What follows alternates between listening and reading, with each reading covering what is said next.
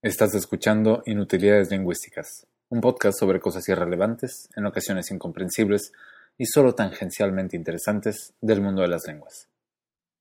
Episodio 10. Manifiesto en contra de 1300 años de abuso de la lengua española. Hispanohablantes del mundo. Un fantasma amenaza nuestra lengua. El español está en estado crítico. Está en tal situación, de hecho, que tal vez estemos a punto de no poder rescatarlo. La desidia de sus hablantes, su ignorancia al usarlo, carcomen sus cimientos, empujándonos error tras error hacia el punto de no retorno donde nuestra lengua se desmoronará, dejando tras sí una montaña de vergonzosos escombros. Gloriosa, nuestra lengua surgió en la zona centro-norte de la península ibérica allá por el siglo VI. Sin embargo, aunque su gran vigor logró su expansión hasta las costas del Mediterráneo a finales del XV, sus hablantes no hicieron más que apegarse a la ley del menor esfuerzo. Dejaron la claridad y belleza de tener dos auxiliares, haber y ser, por el brutal uso indiscriminado de haber para todo.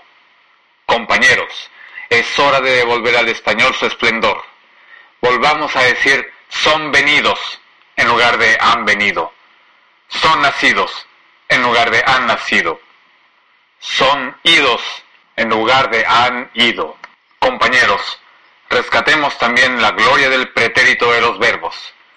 Hemos logrado preservar quise, supe, cupe, protegiéndolos de atrocidades como querí, sabí y cabí. Pero la gente dejó morir sin remordimiento otros tantos pretéritos, cambiándolos por formas irrisorias. Compañeros, olvidemos el corrupto aprendí para decir correctamente aprise. Desterremos permití a favor de permise. Sonreí a favor de sonrise. Fue la ignorancia que reemplazó cosí por cuje, conocí por conuve, entré por entride, atreví por atruve, respondí por respuse, yací por yugue, viví por visque, escribí por escrise. Levantémonos indignados y corrijamos esos errores del pasado. No solo sufrió la gramática de nuestra lengua. En ese lapso de 8 siglos, la gente pronunció cada vez con menos claridad y precisión.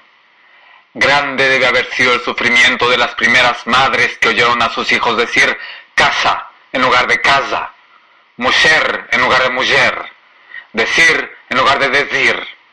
Y las atrocidades no pararon ahí. Siguieron. Por simple falta de respeto a la buena dicción, saber, caber, beber, se empezaron a pronunciar saber, caber, beber, con esa B blanda que apenas si merece ser llamada consonante. Es hora ya de revertir esos defectos. Por si eso no bastara, los hablantes de esta pobre lengua la atiborraron a tal grado de extranjerismos que sorprende que el español no haya explotado y desaparecido mucho antes de que fuera llevado a América. La importación de palabras extranjeras fue tal que extraña que todavía exista la palabra vergüenza en español. Irreconocible quedó nuestra noble lengua con préstamos del vasco como izquierda, chaparro, cachorro, barranco, pestaña, ascuas, moño, chamarra, con catalanismos como prensa, pincel, añoranza, orgullo, correo, clavel, crisol, linaje, manjar, con arabismos absolutamente necesarios como aceituna, azúcar, asesino, zanahoria, almohada, naranja, tarea. Una vez en América, estos infractores de la lengua, estos supuestos hispanohablantes, en lugar de respetarla y amarla, siguieron con su ignorancia y falta de esfuerzo con todavía más extranjerismos, como tomate, aguacate, chile, cancha, puma, chicle, jaguar, cacique, canoa, colibrí.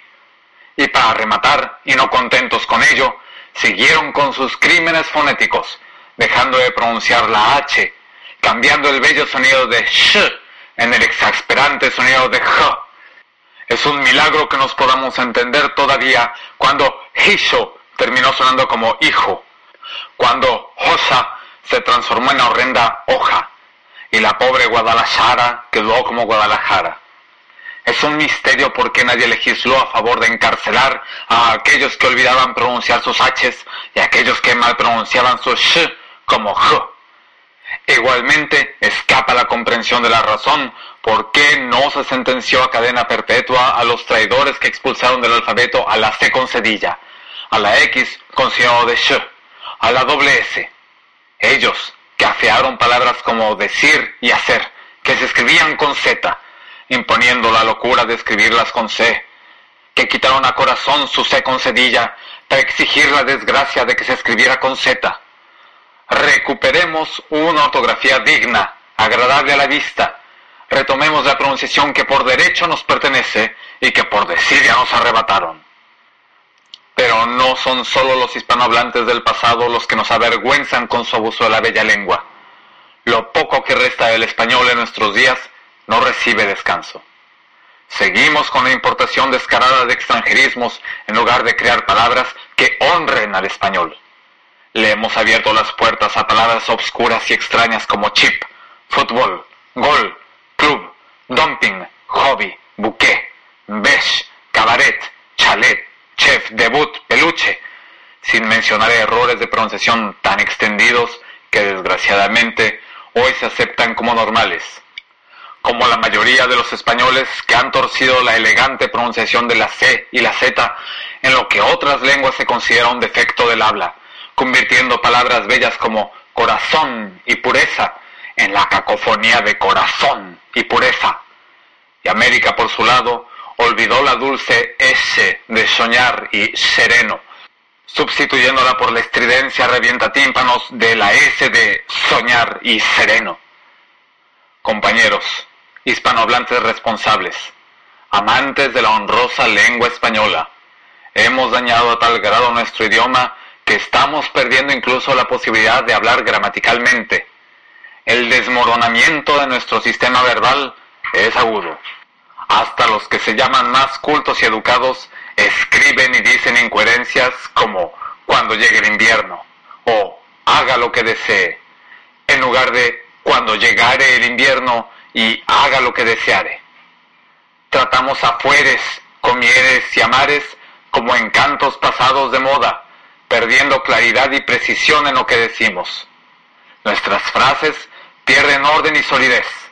Nuestros pronombres aparecen desligados de sus verbos, aparecen a la deriva, produciendo abominaciones tales como nos lo querían explicar y se lo prometí, en lugar de la elegancia y lógica de querían explicárnoslo y prometíselo, que además debería decirse con el pretérito correcto, promíseselo. Compañeros hispanohablantes, puede que ya sea demasiado tarde y no haya remedio para más de 1300 años de hablar mal, de pronunciar mal, de escribir mal, de conjugar mal. Nuestros antepasados no tuvieron estimación por el español, atreviéronse a mal usarlo, yugieron plácidos en la dejadez. ¿Qué pasará cuando generaciones futuras miraren y juzgaren este momento histórico? Somos sido testigos de 13 siglos de abusos. Si no hiciéremos algo pronto, triste futuro de este engendro que se aferra a su título de lengua española como se aferra a un náufrago a un trozo de madera. Compañeros hispanohablantes, limpiemos, fijemos y demos esplendor a nuestra lengua. El manifiesto anterior representa el segundo intento, por demás probablemente también fallido y catastrófico, del autor, el cual se autodescribe como descriptivista antiprescriptivista, para realizar una sátira de temas fascinantes y controvertidos como son pronunciación, gramática, vocabulario y prescriptivismo. Hasta la próxima.